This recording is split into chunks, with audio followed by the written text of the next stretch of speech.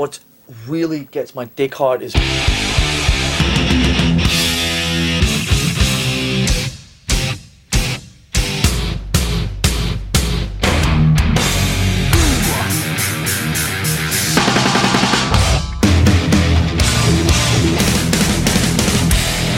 So fucking what?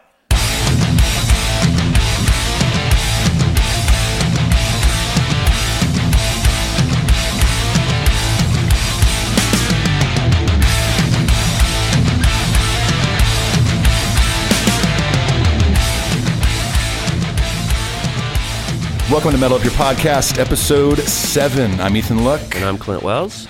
And this is a little different for us. We're recording remotely. Yeah, it's the first time. The great experiment. Yeah, totally. And we're skipping ahead chronologically, not even going through the next couple records from Metallica.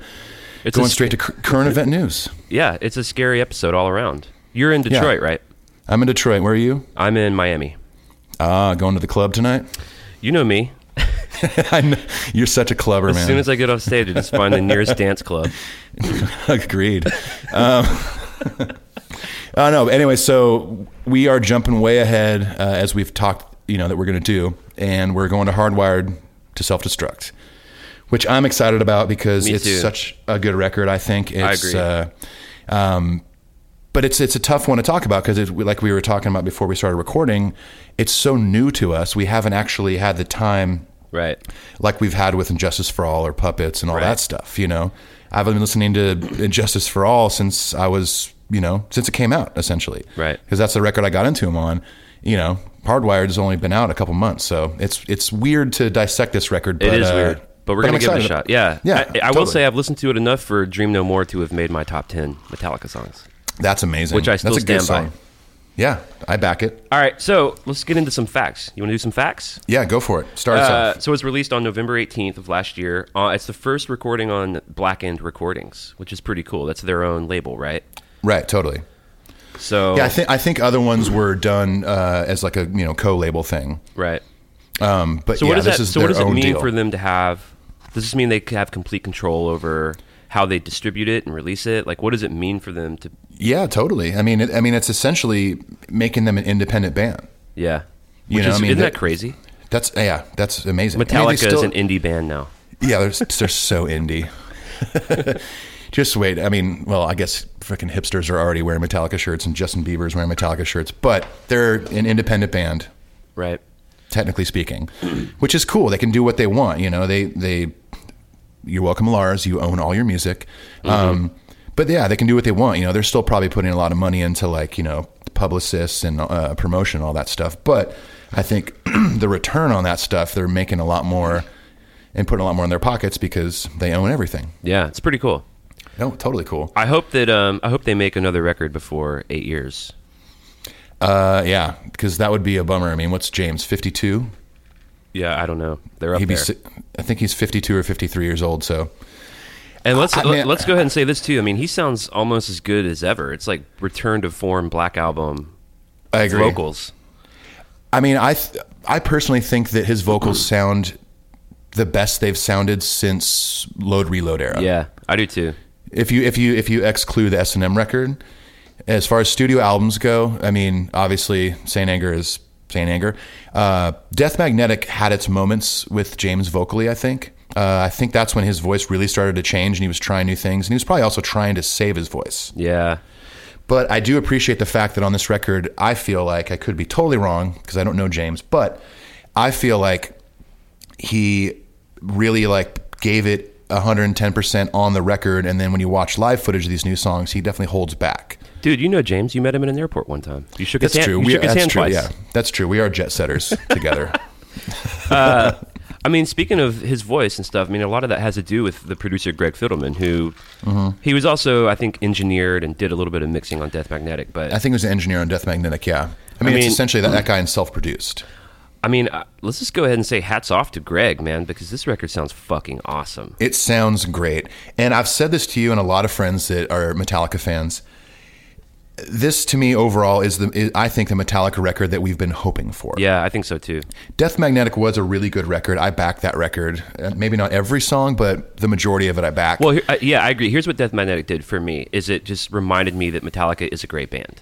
Totally. Because after Saint Anger, it was like the fucking dark ages. To Yeah, be you're a like, fan, oh, great. it's like, That's it. Yeah, is this what we have to look forward to for the remainder of this band's career? Right. Death Magnetic was return to form. It was thrash. This Totally. is more like, I think you've mentioned it this way before. It's sort of like a best of their entire career. I think so. I think stylistically. I agree. I think there's thrash stuff, there's ballad stuff, there's that mid-tempo Black Album stuff, there's stuff that could be on Load, Reload, but I think, the songwriting is even better, I think. I do think it is missing the ballad, though. Like the big ballad. The Day That Never Ends, the Fade to Black, the Day That Never Unforgiven. Comes, yeah. Oh, sorry. I think you're right. There's not really and there's not that formula of the ballad, having that crescendo at the end of the song with where Right. it goes faster or a big solo or something. But we'll get into that on the track by track. So Yeah, totally. We already kind of mentioned the duration. 8 years, the longest gap in between records of their whole career. I know. It's fucking crazy. 8 years. 8 years, man. Put a gun to my head if I wait 8 years to release something else after my last thing. That's just a lot of time touring, and I guess it's a lot of time being rich people. Yeah, I think in one of the podcasts that I want to say it was the one that Lars was on. I think it was the Joe Rogan one. No, it was Hetfield. He was talking about how it's been so long, and not only did they do a lot of touring in there, but it's like, they're dads. They're all family guys now. Right, and I dig it. They're like pretty into their family, which I really like. Totally. Yeah, and I'm sure especially James has a pretty strict, regimen, being 15 years sober now and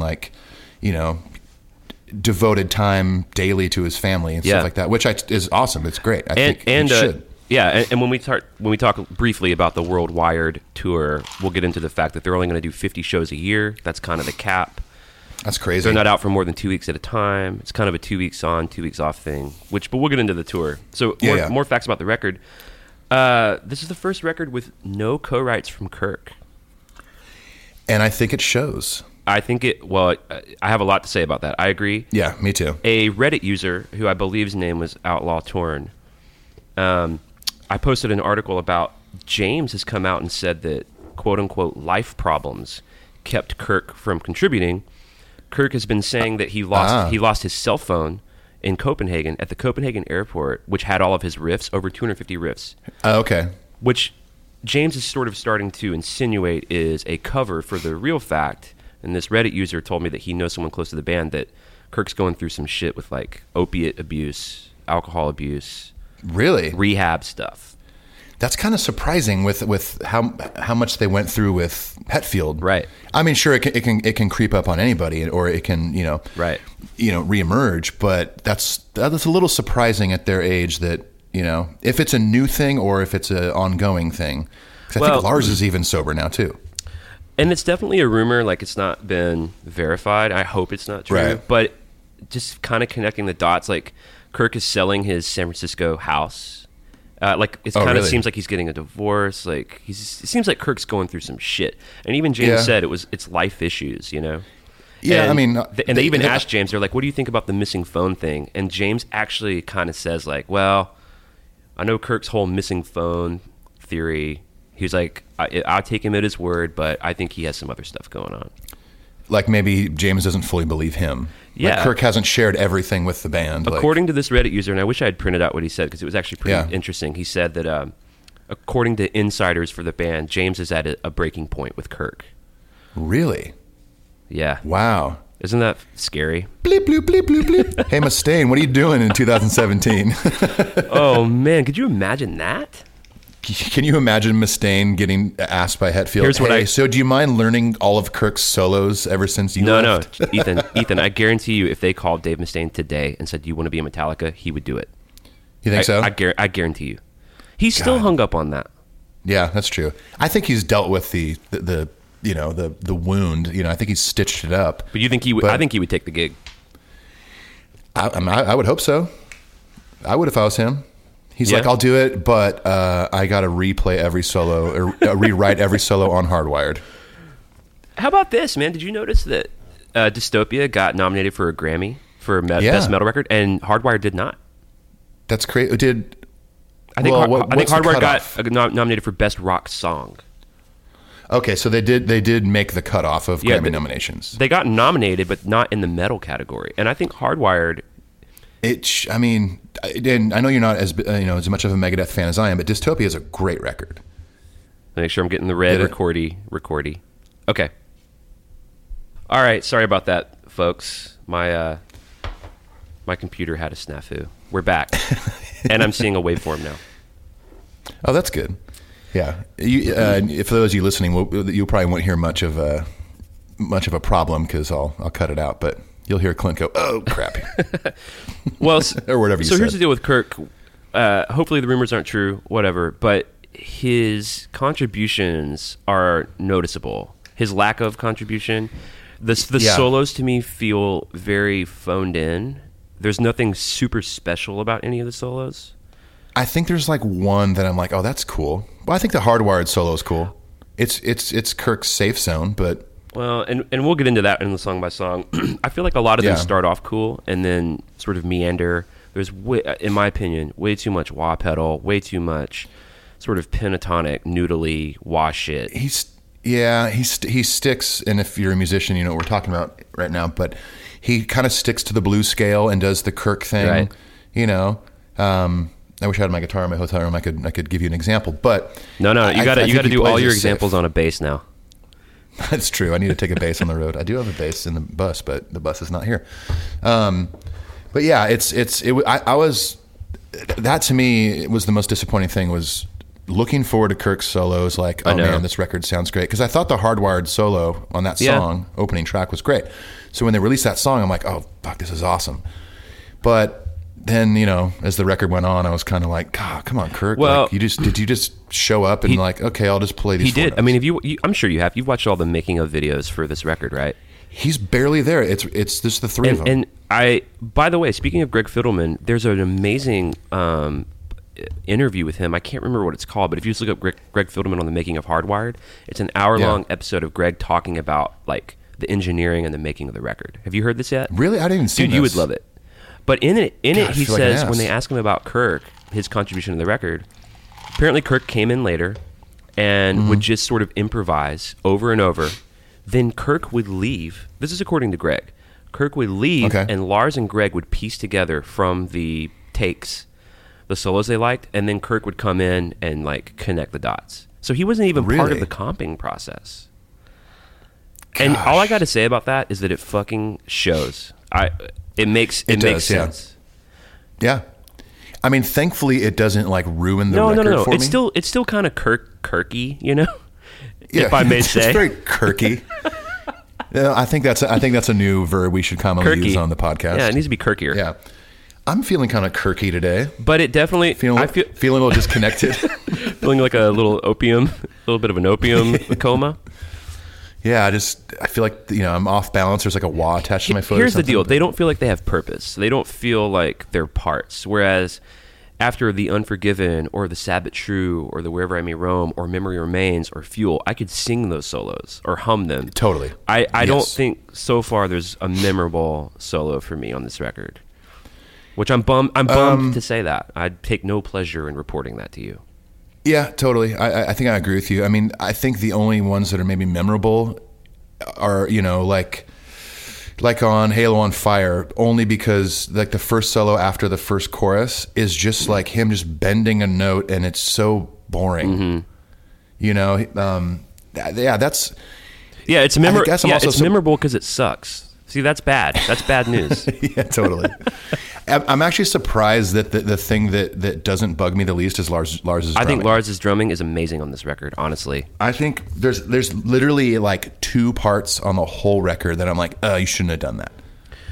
And it's when he does his stupid cymbal swell things when there's like a quiet part. He's just I was listening to and just hitting them like crazy. I was listening to one today. and then he does a No, go ahead. He does a count off on a cymbal. Yeah, That's where I was kind of like, that's so unnecessary. But again, it's I the think tiniest it's on Now That We're complaint. Dead, but it's like a really tight groove when the verse starts, but he's hitting an open hat, so it's just kind of washy. And like, close that hat. That's really nerdy shit. But However, I think all of us as Metallica fans can agree that from Saint Anger, and there's even a lot of drumming stuff on Death Magnetic that bugs the hell out of me. I think we can all agree that like this is the best Lars since Load Reload era. Hey, be careful with that "we can all agree" thing, because on the Metallica forum, That's true. The Metallica forum this week, we had written in our Cliff Burton episode blurb that we can all agree that without Cliff Burton there'd be no Metallica, and a Metallica fan told me to go to hell. Go to hell, man. Like, I love that we're getting to the point in this podcast where we're starting to get we're definitely getting more positive feedback than we are negative, but there is negative stuff that has come along. Like on Clint's been uploading the episodes to YouTube just for people that only listen to stuff on there, and I think one of the episodes, it might have been the Kill 'Em All episode, someone put what KYS fag, and I was like, what's KYS? And I looked it up and it says kill yourself fag. I was like, cool. we should kill ourselves, and we're faggots for making a Metallica podcast. Yeah, I didn't realize that. First of all, I was homosexual. Maybe I was born that way. I don't know, but and I guess I should kill myself. I mean, I'm on the 8th floor of a hotel right now. I could make it happen. I'm on the 26th floor of a hotel. Whoa. Yeah, you are balling in Miami. It was a long elevator ride. Well, so the dude who told me to go to hell, so I wrote back and was like, I'm not sure it's that reasonable for me to burn in hell, but what are your thoughts? And I ended up teasing out of him an actually really cool discussion about Cliff. So Oh, that's good. for those of you guys who default is to insult us, maybe just hang in there with us and just tell us why you disagree before you fuck with us and tell us to go to hell. Yeah, because that does get annoying when someone tells you to kill yourself or fuck off or whatever, and then but then they remain silent. I didn't dig it. Yeah, I didn't dig it. Metallica fans are better than that shit. Yeah, come on. All right, so check this out, which I think this is amazing. Hardwired debuted at number 1. It's the 6th consecutive record to do so from them, and it went number 1 in 57 countries. 57 That's countries. Awesome. That's insane. And not only that, but I think I posted about it on our Instagram and Twitter and Facebook and stuff. In 2016, they had, I think, in the top selling metal albums of the year, they had 6 albums. Right. So cool. Like the Black Album sold 260,000 records last year. Unbelievable.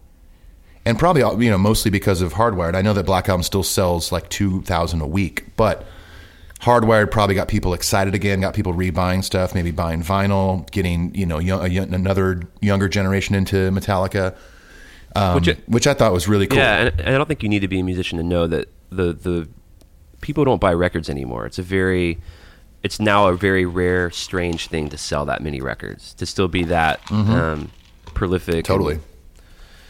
So that's cool. It gives me hope, man. And Totally. I think metal fans, Well, and a lot of that's European shit. Like Europeans still buy records, but it just gives me Right. hope, that a band can inspire people to actually want to own a physical product of something. Totally. Well, I also think it also shows the strength of the Metallica fan base, and the numbers. I mean, I'm sure there's, if downloading wasn't even a thing and iTunes and all that stuff, I think they probably would have sold way more if it was like the old way of album sales. Right. But all that to say, the fact that I think it's up to like 600,000 or 700,000 already. What? Really? I can check. Let me as we're talking, I'll pull up an email. I have a friend named Ryan that about once a week sends SoundScan reports he'll just copy and paste a bunch of different bands that he likes, and Metallica's always in there. Let me look it up. That'd here be while crazy we're if chatting about this. Hardwired went platinum within like 3 months. That'd be crazy. Be really cool, Yeah, right? I mean, I'm sure it'll go platinum with. I guarantee it'll go platinum within 6. Let me look it up here. Well, talk amongst yourselves.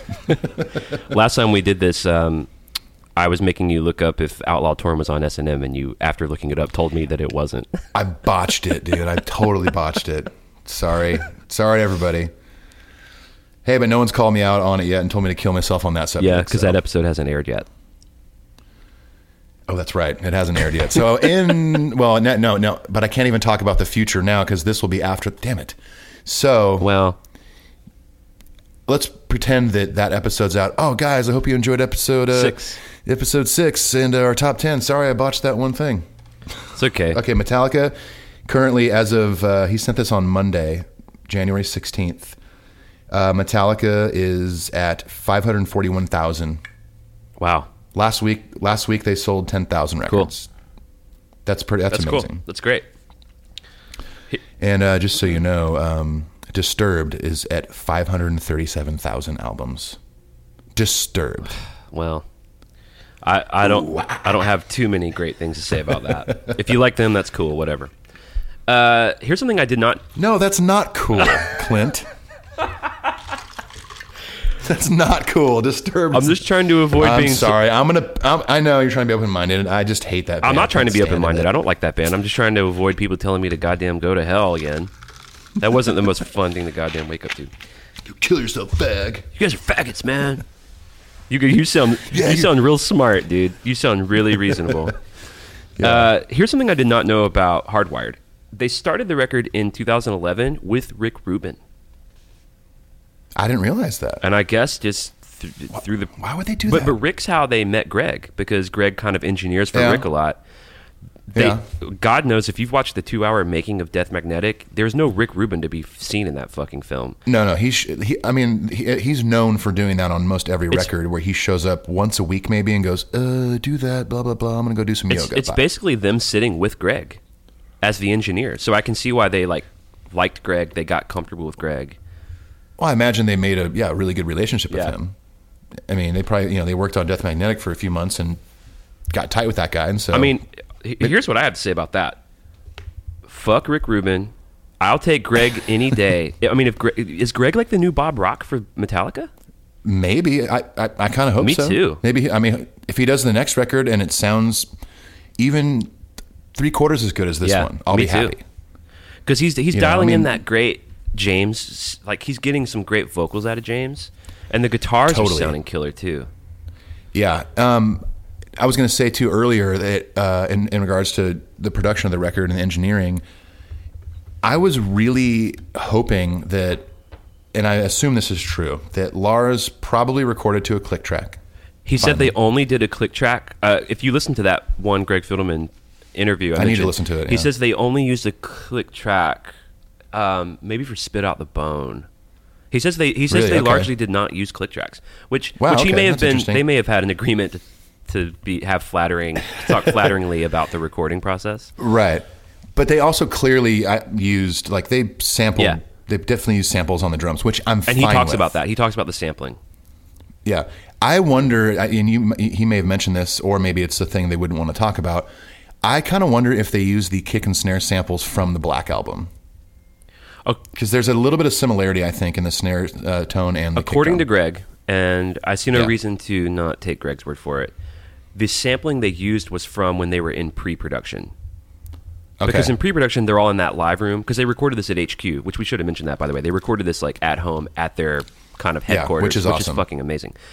And Yeah. he said that they had some drum sounds that they really liked in pre-production, that because Yeah. it was pre-pro, they couldn't keep a lot of shit. They were just sort of hashing it out, where they sampled Yeah. the sounds from pre-pro takes that they liked. That's what, cool. On Now That You're Dead specifically, Greg mentions Yeah. that they really loved one of their pre-pro versions of that, so they sampled the sound of it. That's cool. Which that's pretty really interesting, cool. right?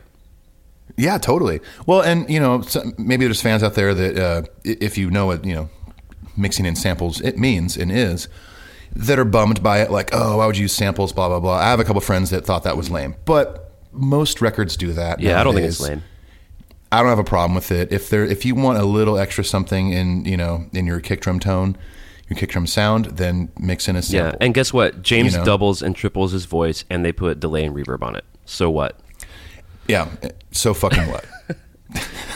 Well, and I can't confirm this, but to me it sounds like there might be a little bit of overdrive on Hetfield's vocals too. Interesting.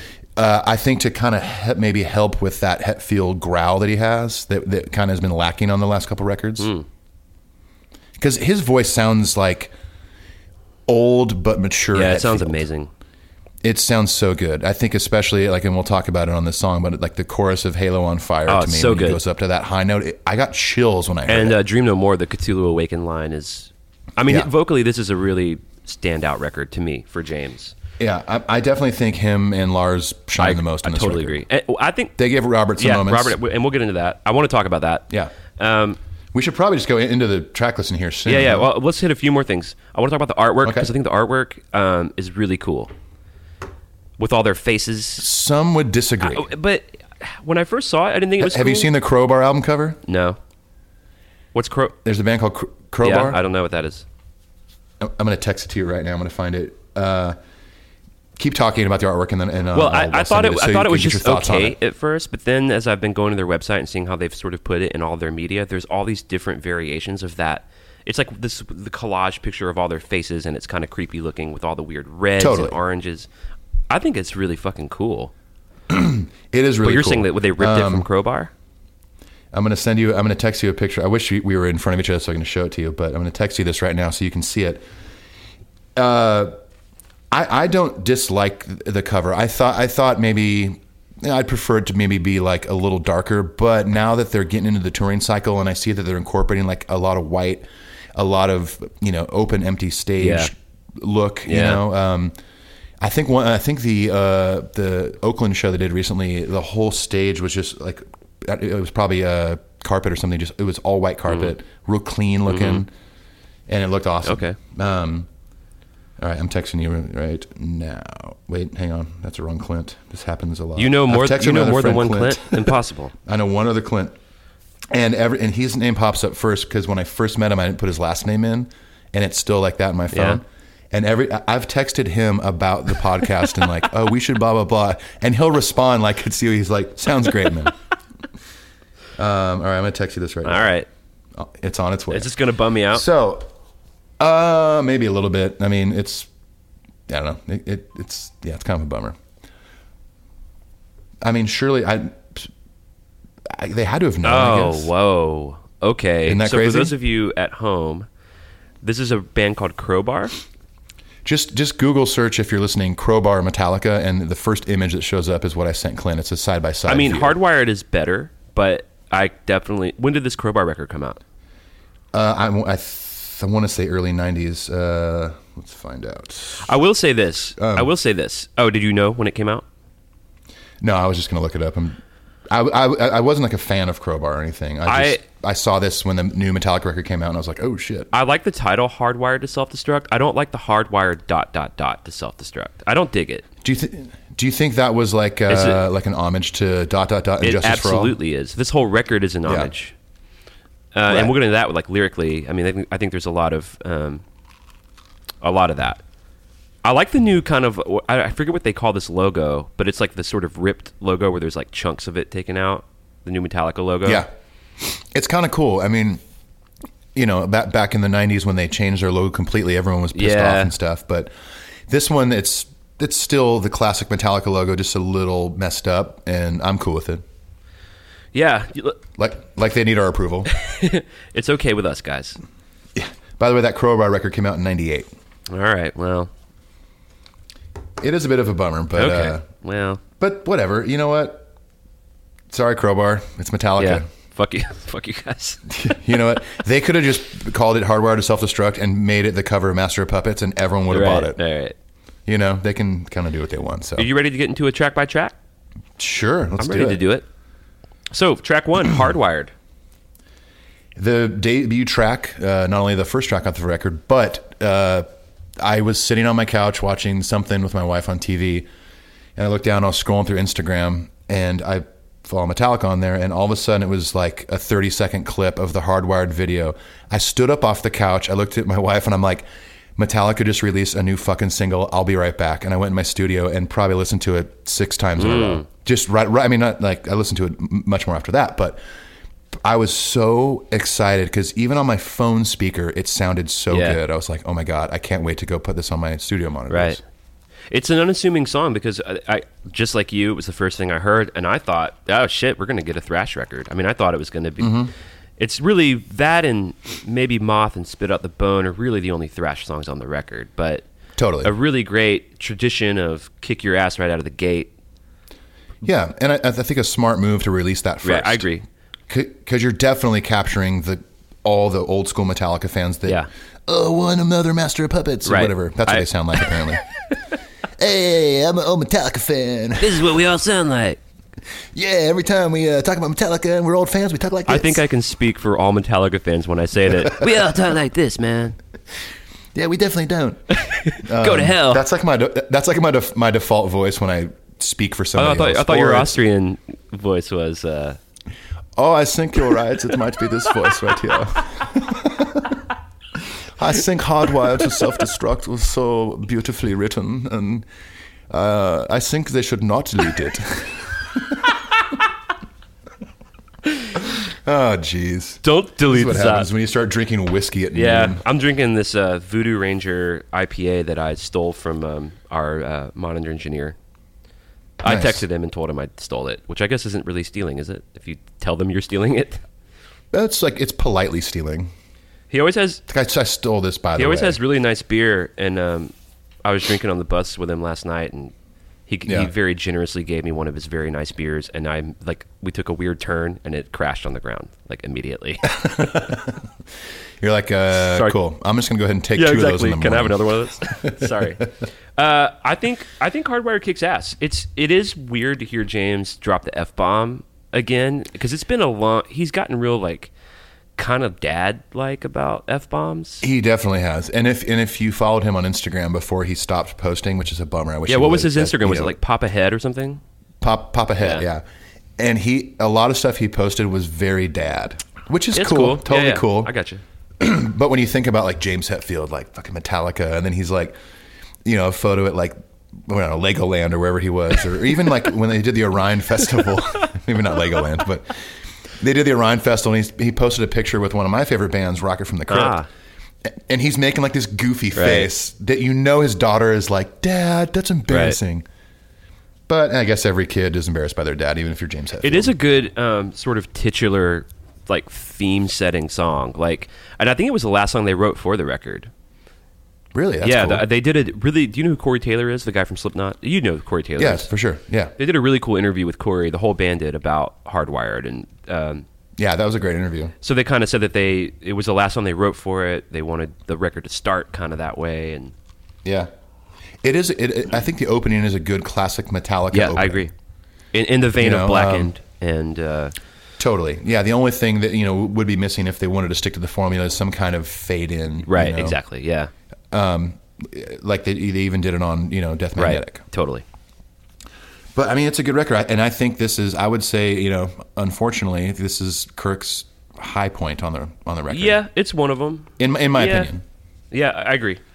I like the solo. I think it's a very Kirk-esque solo. It's very Kirky. Yeah, it has a lot of Kirkish features. But it's kind of an old school thrashy Straight solo, up. and It's as brutal as anything they've ever done, in my opinion. Yeah, totally. All right. Now here's a question, real quick, before we move on to Atlas Rise. Lars's double kick. Love it. Super fast, super cool. It's like Dyer's Eve stuff. I love it. I'm just as far as like performance. Do you think that was overdubbed, or maybe engineer went through and I can't imagine that they did not do some sort of comping for that, because it sounds really clean and really gridded out.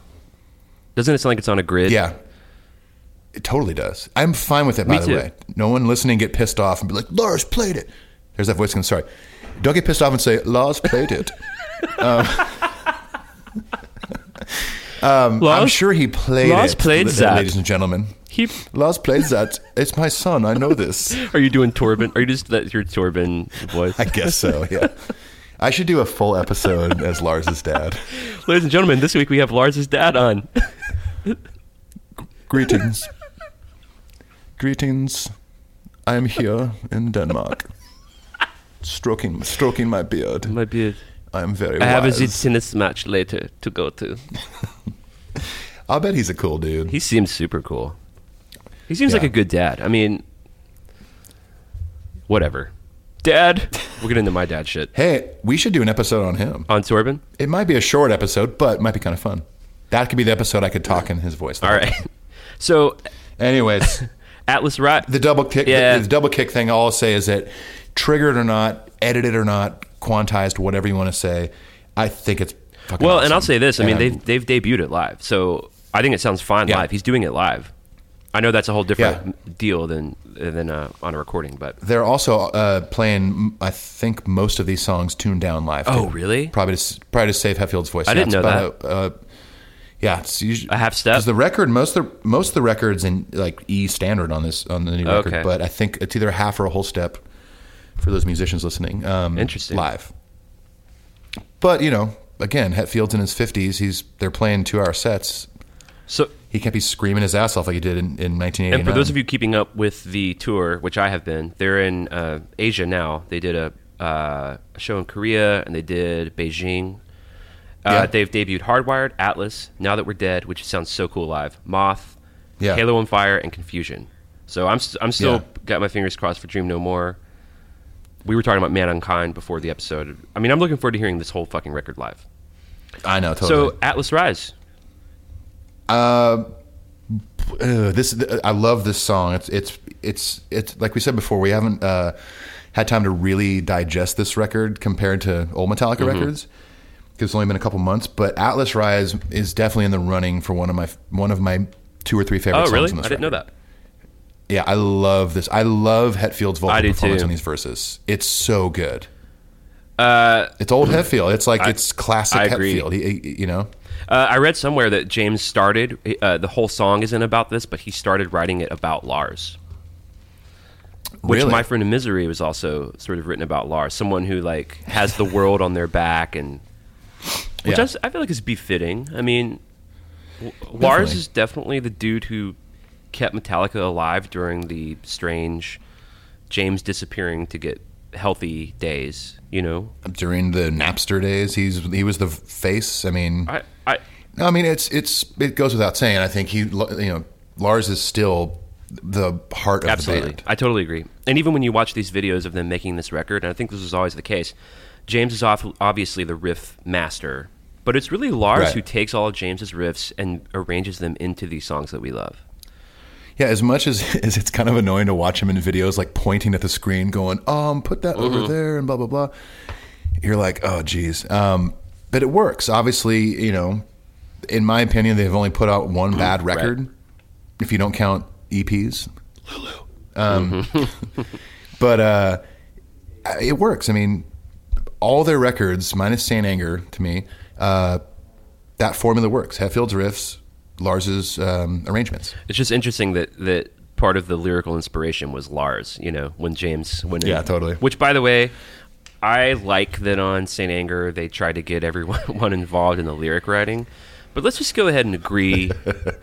And I'm speaking for all Metallica fans. We can all agree, let's just let James write the fucking lyrics. Yeah, I think that's a smart idea. Your lifestyle determines your death Kirk- style. No, thank you. Yeah. Sorry, Kirk. Sorry, Kirk. Just don't do that anymore. Yeah, you can do a solo record one day and write it about surfing and monsters. And I will horror movies. happily not That's buy fine. it. Oh my gosh. Kirk's listening right now, just crying. Dude, like, you know what guitar come on. he's been playing a lot on this tour that I've really missed is he's playing the Ouija board guitar, but Yeah, I saw he's that. playing the white one. Because he has that Ooh. black one that I've always loved, but Totally. he's been playing the white one, which I think Yeah. has been pretty cool. I kind of miss him playing the old Jackson V, Yeah, I do too. like late Justice, early Black Album era. Yeah. I love when he played that. And James played a Jackson during Puppets a lot too, a white one. Yeah, We're going to do a whole episode on the gear. I can't wait for that, by the way. yeah, that'll be fun. That'll be a geek. I went episode. down- for all you non-musicians. You may want to tune out for that. I went down a but real serious James Hetfield guitar black hole the other day. I watched his rig rundown with his guitar tech recently. Yeah.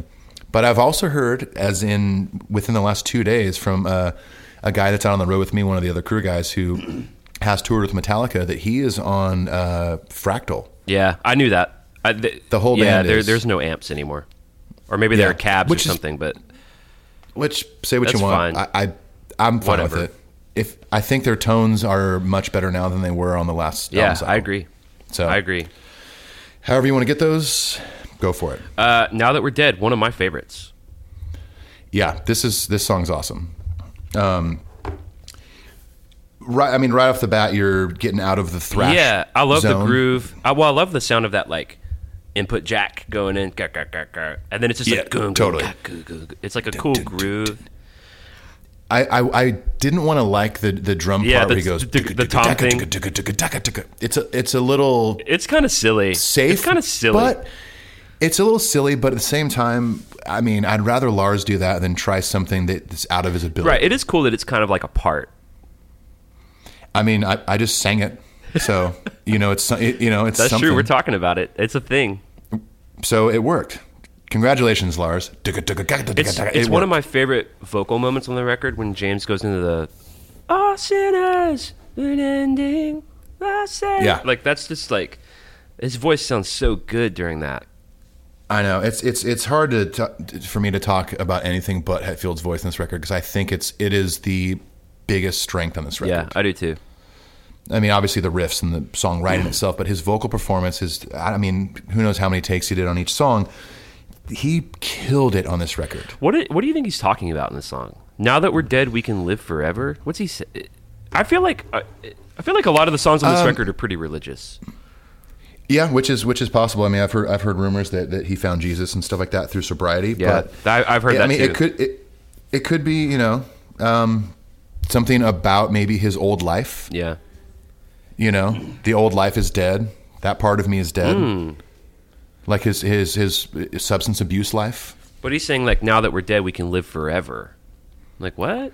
Well, there's the spirituality part of it, like it's a little. He's talking about eternal life. It's a little jarring for me, not really being as much into that, but right.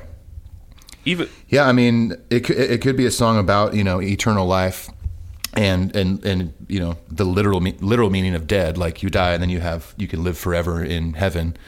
Maybe that's it. I don't know. I mean, I would love to see like a lyric rundown video of all these songs. Yeah, I would too. It'd be really, really interesting to hear why he wrote this kind of stuff. The lyrics are actually really good on the whole record, even the ones that are a little confusing. Like I feel like Now That We're Dead, Halo and Fire, Mankind, Here Comes Revenge, all have a lot of religious undertones to me, right? Which I'm just curious about. He's never really talked about his lyrics much, which is a bummer. Not really. I mean, I guess if at least the interviews I've listened to, or even like the podcast recently, like the Mark Maron one and stuff like that. Like nobody ever asks him like, "Hey, so Now That We're Dead, like why'd you write that song?" Hey, the only one I've heard him specifically talk about, which we're about to get into, is Moth and the Flame. My text calling me. I have to take this. I'm sorry. We can edit this out. Okay. Hey man, what's up? All right. So yeah, we're going. Okay. So Moth and the Flame, Hetfield has specifically talked about like what that song's about. He actually cites Amy Winehouse and her life and death is a bit of an inspiration for the song. Oh wow, I didn't know that. Like it's a lot about like stardom and how people deal with it, and if they go down these paths like Amy Winehouse did of drug abuse and substance abuse of all kinds, and ultimately they're like a moth to flame. It's just eventually going to kill them. Wow. So yeah, he's talked about that in a couple interviews I've listened to. There's a really great podcast called Song Exploder. You ever heard of this? Where they take a song and they sort of just dissect it and how they wrote it. They did that with Moth and the Flame. It's Lars and James. Oh, rad. And the interesting thing to say about that is that Rick Rubin got them interested in the idea of referencing themselves, which they had always were trying to get away from what they had done. But Rick Rubin was kind of like, you guys did some amazing shit in the 80s. That's why Death Magnetic is kind of so thrashy. Yeah. But so for Moth and the Flame, they sort of dissected disposable heroes and were like, really? What works about disposable heroes? So that the template of disposable heroes is what they did for Moth. Even with that Kirk thing, that pre-chorus Kirk thing, it's just like the totally. I think that little lead part, going into the chorus is really cool. I do too. It's one of the nicer Kirk moments on the record. Now, if he wrote that, I don't know. You mentioned earlier he has no songwriting credit on the record. Yeah, 0. So it might be that James wrote that part. I would also consider Moth and the Flame one of the 3 thrash songs on the record. Yeah, the part where it goes into Light It Up, that definitely is... Well, the whole song is just very fast thrashy. Yeah, totally. I love that it has a really catchy chorus, too. I do, too. Soldier a lot Soul, of these Built songs, a Higher Wall. It's so good. I agree. Seduced by fame. Oh, so good. It's so good. Yeah, this is, I think, a high point in Hetfield's riff writing. There's some really good stuff on it, especially if you listen to the fast thrashy part before the chorus. There's some really cool stuff in there that, excuse me, I was trying to figure out that song one day on guitar, and I was like, man, that's tough to play and sing at the same time. Right. but Hetfield's obviously good at that. So if you can Well, play Blackened and sing at the same time, you're a talented I musician. totally agree. And Disposable Heroes, dude. Disposable Heroes just always blows my mind. Yeah, for sure. Dream No More. It was in my top 10. If you guys heard that episode, to me, this was an instant classic. Yeah, I agree with you. I would love to hear why you love this song so much. I love the subject matter, the Cthulhu thing, and to me in the verses, this might turn some other fans off. It has a very load. There's like the high. It's like two main vocals, but one's like a harmony and a high. It's almost like Memory Remains. Yeah, I think is it just octaves? He circles black moon rising. Yeah, it's octaves, so it's like Memory Remains. Yeah, totally. I think it's cool. I love that he did that. I do too, and I love the outro, the wake, the thing that he does with Robert. Robert does those BGVs with him. Yeah, totally. It's sort of a sludgy, it kind of feels like a Sabbath True homage. Yeah, it definitely does. And a lot of people are actually saying on the forum that they want Metallica to drop Sabbath True from the set and add Dream No More, which I don't think they have to drop Sabbath True to add that, but I would love to see Dream No More in the set. Yeah, that would be cool. I'm sure at some point they're going to incorporate all these songs into the set. Well, if they do what they did on the, what do they call the Death Magnetic tour? I think it's Live Magnetic. World Magnetic. World Magnetic. They did a couple of different things. They played every song from the record on that tour. They debuted everything. So yeah, I think they eventually will. It seems like they're ramping that up a little bit in the last week or two. I think so. Any more to say about that? No, I think you covered it. I mean, it's a good kind of mid-tempo classic Metallica song that could be on the Black Album, could be on Load or Reload. For sure. But the next track is, like I said, one of your before, favorites, right? Yes, Halo on Fire. I think is so good. And this is so nitpicky and not that important. The only thing I'll say about this song that I don't like, and it has to do with Lars's drumming, is dynamically going into the chorus, he starts to play harder way too early, in my opinion. Like he doesn't kind of ramp up with the dynamic of everybody else. He starts playing harder, just like a couple measures earlier, and it's a little annoying to me. But all that to say, this is in the running for one of my favorite songs on this record. I think James's vocals on this record are so fucking good, especially that chorus. Like when he ramps up to that high note is so exciting. And like I said before, it gave me chills. I was driving in the car listening to it, and I was like, God, that sounds amazing. I know. When I finally... So Halo of Fire is track 6. I guess... This is also weird. So it's a 2-disc record. So this is essentially the end of disc 1. Mm-hmm. So it's... After this, we have to do Confusion is track 1, not track 7. I don't... Right. I wish it was like just a normal full-length record. Totally. But by the time I got to track 6, Halo on Fire, every song before it is so fucking awesome that I was just like, oh my God, this record is so fucking killer. Totally. I mean, to get that far in and not be disappointed yet. And I there's nothing on the record that really disappoints me, but I remember getting to that chorus of Halo on Fire and being like, God damn. I know, totally. This whole record's got great choruses, great vocals. It does. And what kind of surprises me, but it kind of goes with what you're talking about, how you wish it was just one track listing, one full-length record, not 2 discs. Yeah. It kind of makes sense that Halo on Fire is the last track of the first disc or first record or whatever. Right. Because if you think about it, it has a little bit of that ballad formula. The end of the song goes into a more of a jammy part. Kirk, there's that da da da da da da da da. The hello darkness, say goodnight. Yep, totally. Yeah. And it keeps ramping up. So it sounds like an ending track almost. Yeah, that's true. So that to me that makes sense. That it would be the last track on the first disc. And like I said, it has a bit of that Metallica ballad formula. Yeah, that's true. It has kind of like an epic mid-tempo ending. Totally. Confusion. We ready to move on? Yeah, totally. So either track 7 or track 1 of disc 2, however you want to. I mean, I don't buy CDs anymore, so the 2 CD format for me is irrelevant. Yeah. Although I know a lot of people still do, but don't tell me to go to hell again. Come on, fag. Fuckers. I love Confusion. I think you're a fag and you should kill yourself.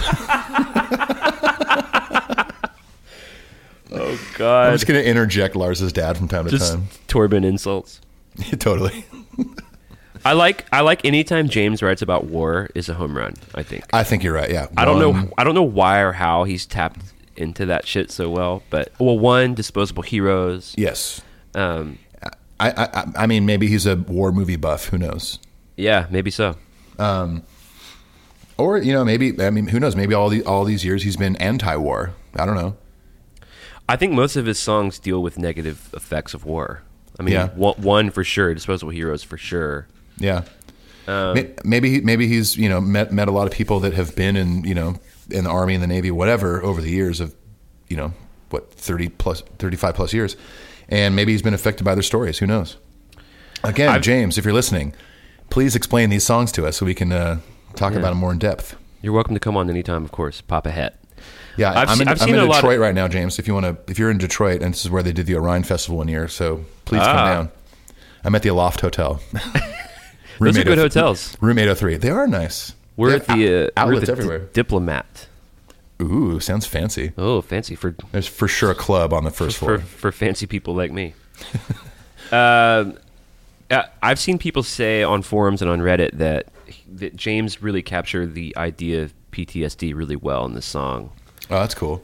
Where it talks about he can only sees ricochets in his head, and my life, the war that never ends. Yeah, totally. I'm just a deadwood soldier now. Like, some pretty cool imagery in the song. Well, and this is another good example of why you should let Hetfield write the lyrics. No shit. I agree. You listening, Kirk? He can't hear you. He's in the opium in an opium den somewhere in the Bay Area. I'm just kidding. We're not trying to be assholes. We love Kirk. Okay, we hope if you're listening, we know you are. I mean, we hope you deal with your shit and get your head back into Metallica and your own life and all that. We wish you well. I'll say this: they're in Asia now touring, and the videos I've seen, Kirk has been kicking ass. He looks great. I mean, he looks old. Actually, he doesn't look great anymore, but he looks level, and he's playing really well. Can you hear that, by the way? I can hear that. Detroit. That's just straight up the soundtrack of Detroit. I know. I love this city. I know it's like I do too. Fallen apart over the years, but there's a really cool, grassroots thing happening here with people that are born and raised here, building up communities. It's a really encouraging thing. Yeah, I agree. Side note. It's not very metal of me to say, but come on, dude. All right, how about this? Man Unkind, which Ethan texted me before we started this saying how much he loves this song. We have to talk about the Robert intro, though. Yeah, I think this is kind of the first little highlight of Robert on the record that he wrote as a tribute to Cliff. He has said, "Yeah, totally." Man, I think it's sweet, and I think it's actually kind of cool. It doesn't really seem to fit. It feels underdeveloped, and it feels kind of tacked on. It does. I like the sentiment behind it. I like that he wrote it for Cliff as a tribute to Cliff. And I like the piece. I like the piece of music, but yeah, because once the whole band kicks in, it's like a whole different song. Yeah, that kind of doesn't make sense. Yeah. It's fine for me, though. I mean, it doesn't bug me that much. It's not that long. It's a fairly short intro. Yeah. So it's not something that I'm like, oh, God, I got to skip ahead, No. I love... Oh, dude, I got to take this call again. I'm sorry. Yeah, that intro doesn't bother me, and I think the song is fucking awesome. I think Hetfield's vocals, as every other track has happened on this record, sound fucking great. Yeah, and I like the kind of like the gurr, gurr, gurr, that kind of like pulsing. Totally. Hit. It's like they don't have a lot of stuff like that, Yeah, I like it a lot. Yeah, I think I realize that every time I listen to it, this is becoming, if it's not already, a classic Metallica record, and this song, proves that. I think. Yeah, I agree. As does the next track. Here Comes Revenge. Love it. One of my favorites. Really? Yeah. It rose to the top of songs like Am I Savage, Murder One, and even Man Unkind had to grow on me. I still like them, but Here Comes Revenge I loved. Yeah, this part of the record, I think after Confusion, at first, up until Spit Out the Bone, the 4 or 5 songs after Confusion kind of had to grow on me a little bit. I didn't dislike them at all. Right, I'm the same way. But the more I listened to them, the more I was like, damn, that's a really good song. It's kind of like, back on the Black Album, like when I first heard, like of Wolf and Man or something. Of Wolf, yeah, totally. A song like that, or Struggle Within, I was like, I don't know about that song. But then as time went on, I was like, fuck, that's a good song. Right. And Here Comes Revenge is another good example of that. I'm not crazy about the title. Like, Yeah. it's not the most badass thing to say to somebody that's messed with you. It's like, well, here comes revenge. They have done that a little bit in recent years of naming things a little, like Man Unkind. I don't you love need to that either, yeah. Capitalize. Yeah, Man Unkind in itself is kind of weird, but you have to capitalize un. Yeah, it's kind of hokey. It's a little weird. Just call the song Unkind. Or whatever. Or Man Unkind. Whatever. Or Don't make- Man. Just call it Man. Call it M. I think you should call this song Man. But yeah, Here Comes Revenge. Yeah, maybe a better title would have been just Revenge. Right. Oh, yeah. Yeah. I agree. Revenge would have been cool. Yeah. Or Comes. Sorry. That was good.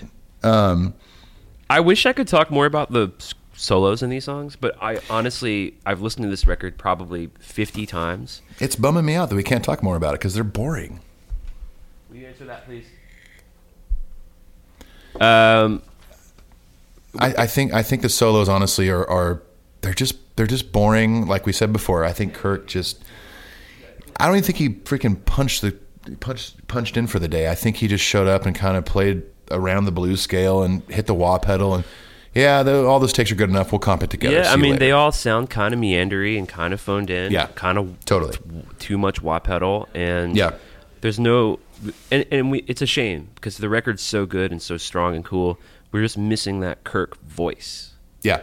Mustaine actually, I think a fan, I don't know if you follow him on Twitter, but he responds to fan questions like every single day. Oh, cool. And one of them was asking his thoughts on the new Metallica record. And he said he loved it, but he thought that Robert and Kirk were a little bit in the shadows. And I think we know why Kirk was. I mean, he definitely wasn't really fully checked into the record, but I mean, I kind of agree with him. Yeah, Kirk didn't really have any moment to shine, but he probably also didn't give himself anything to shine with. There are moments to shine. He just did not shine during them.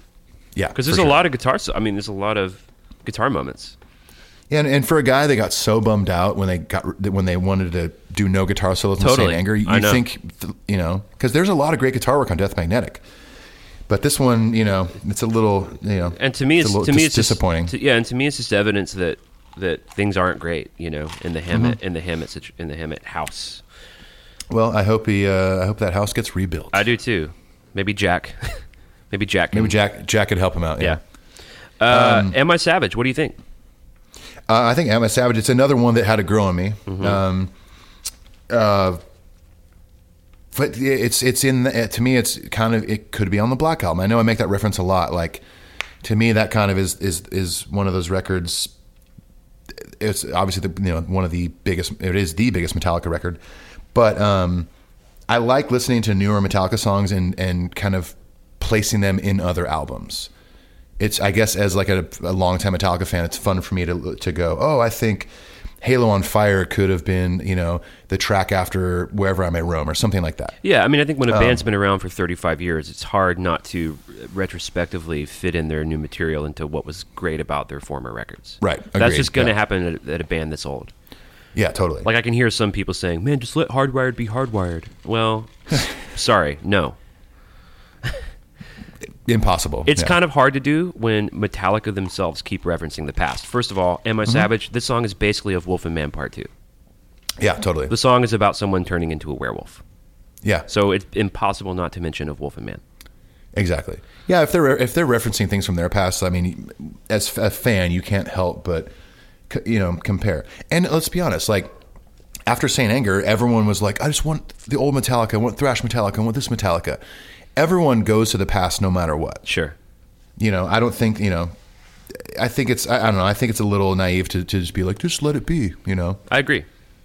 I think it can be both. Like, I don't think that they're mutually exclusive. It can be its own thing, but it can also have homages to the past. Totally. Yeah. I like Am I Savage. Do you think the title is a homage to Am I Evil? Possibly. Yeah. I mean, Hetfield definitely hasn't strayed from that kind of stuff, even lyrically. Yeah. Like he's, made references to old songs.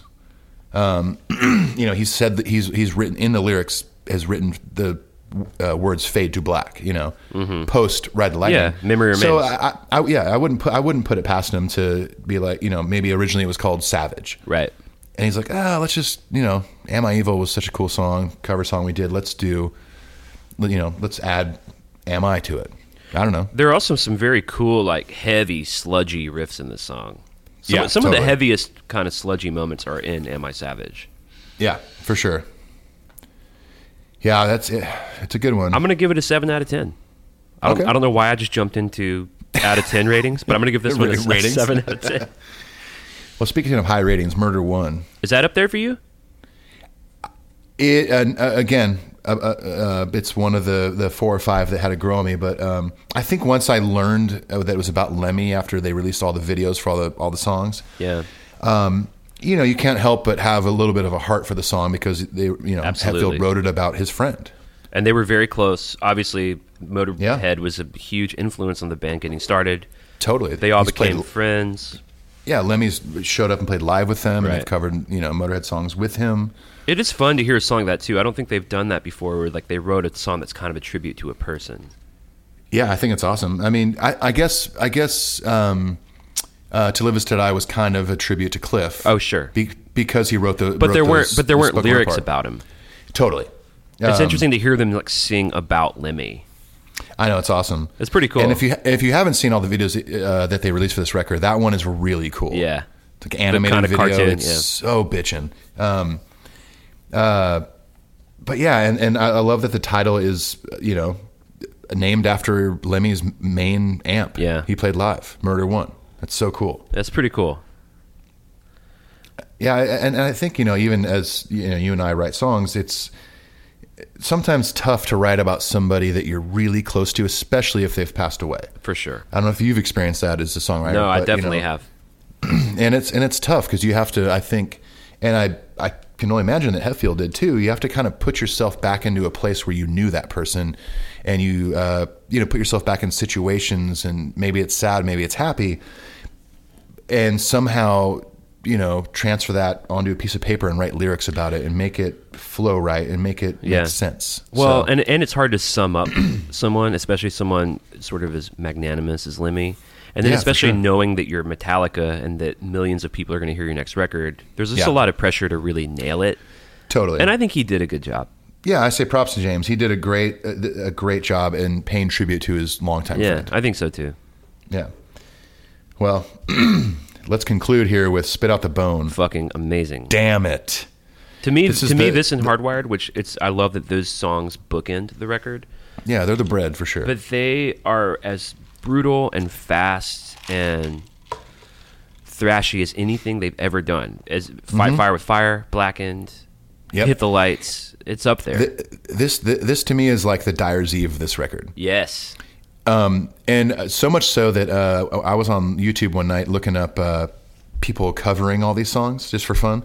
And I found a dude that I need to look up what his YouTube name was so I can give him a little shout out. But he got to be an engineer of some kind because he has, whether he has, I guess they're program drums, but he's kind of dialed in all the Justice tones. And he did there's no vocals, but did an instrumental version of Spit Out the Bone with Justice tones. And the dude nails it. He Wow. nails all those sounds from that record. Cool. And I think it's called like if Spit Out the Bone was on Justice for All. So look that up.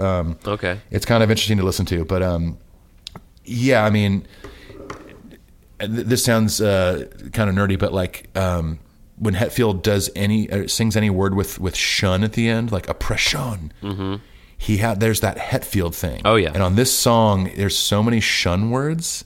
I love it so much. It's just that classic, like I'd say like Justice Hetfield vocal on this The one. Jamesisms. Yeah. And I like too, I mean, it's probably content-wise one of my favorite moments on the record, sort of giving ourselves over to technology, technology taking over. It's a very metal, like current metal theme. Totally. I agree.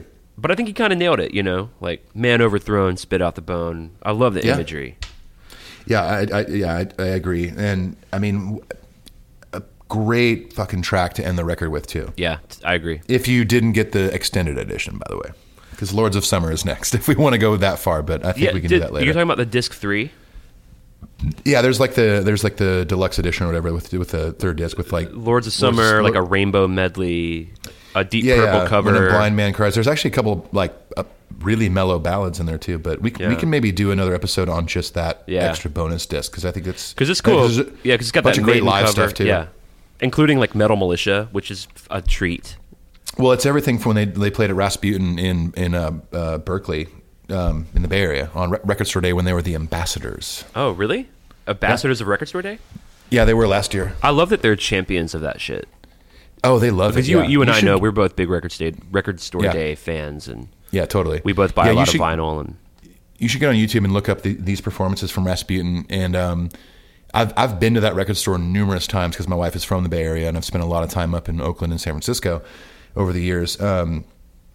But I've been to that record store they played at, and you should watch the whatever the first track they do live, because Hetfield talks about like people buying records and we love vinyl and all this stuff. It's really cool. Cool. But either way, back to Spit Out the Bone. I'd be surprised if there's a Metallica fan out there that hates this song. Yeah, it seems to be unanimously loved. Yeah, if you don't like this song, we would love to hear from you because I think you're a crazy person. I think if you don't like the song, you're not a fucking Metallica fan. Yeah, seriously. That's insane to me. Oh, Lars's dad just walked in. What do you think? I think if you don't like Spit Out the Bone, you should delete your brain. And delete everything in your life. Delete your brain. It's the first thing I could think of to delete. Yeah. Anyways, yeah, in conclusion. I think his heart was deleted. I think you deleted your love for my son's band so long ago. All right. Maybe you should play tennis instead. Maybe you should get on the court because you deleted your heart. Take your anger out on the court. Okay, well, shit. Amazing. All right. In conclusion, I think, Spit Out the Bone's a great way to end this record. And, overall, like we kind of talked about at the top of the episode, it's a great fucking Metallica record. It's a classic. I think it's an instant classic if you're a Metallica fan. If you don't like this record, I want to know why. Clint wants to know why. Why don't you like this record? Yeah. I think it's great. I think there's, of course, with every record, there's little things you can nitpick about. But overall, I mean, if I had to, I'd give it a 9 out of 10. Yeah, I was going to say 8.5. But I'll go ahead and bump it up to 9 with you. Okay. Or B+, A-. Yeah. I think it's a really exciting time to be a fan.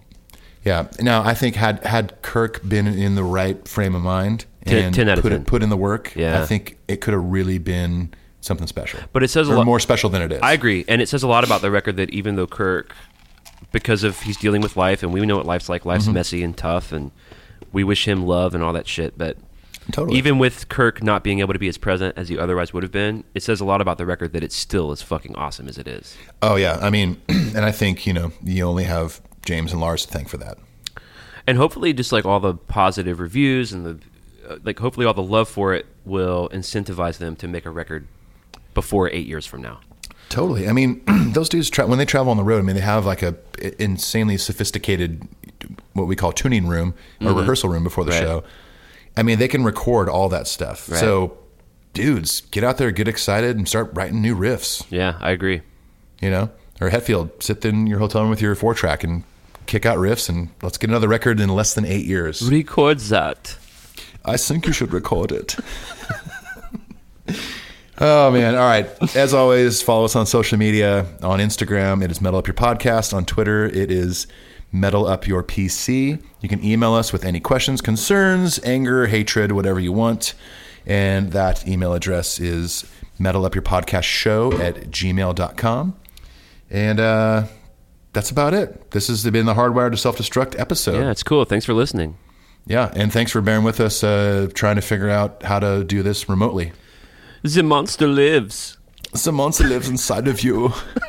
And my lifestyle is going to determine my death style in Detroit. Flush it out. Flush it out. Anyways, signing off from Miami, Florida, and Detroit, Michigan. And from, you just said both of our locations. I did. Well, I can do it again. Let's do it again. Signing off from Detroit. And signing off from Miami, Florida. Everyone, Clint's going to go to the club now. See you later. See ya.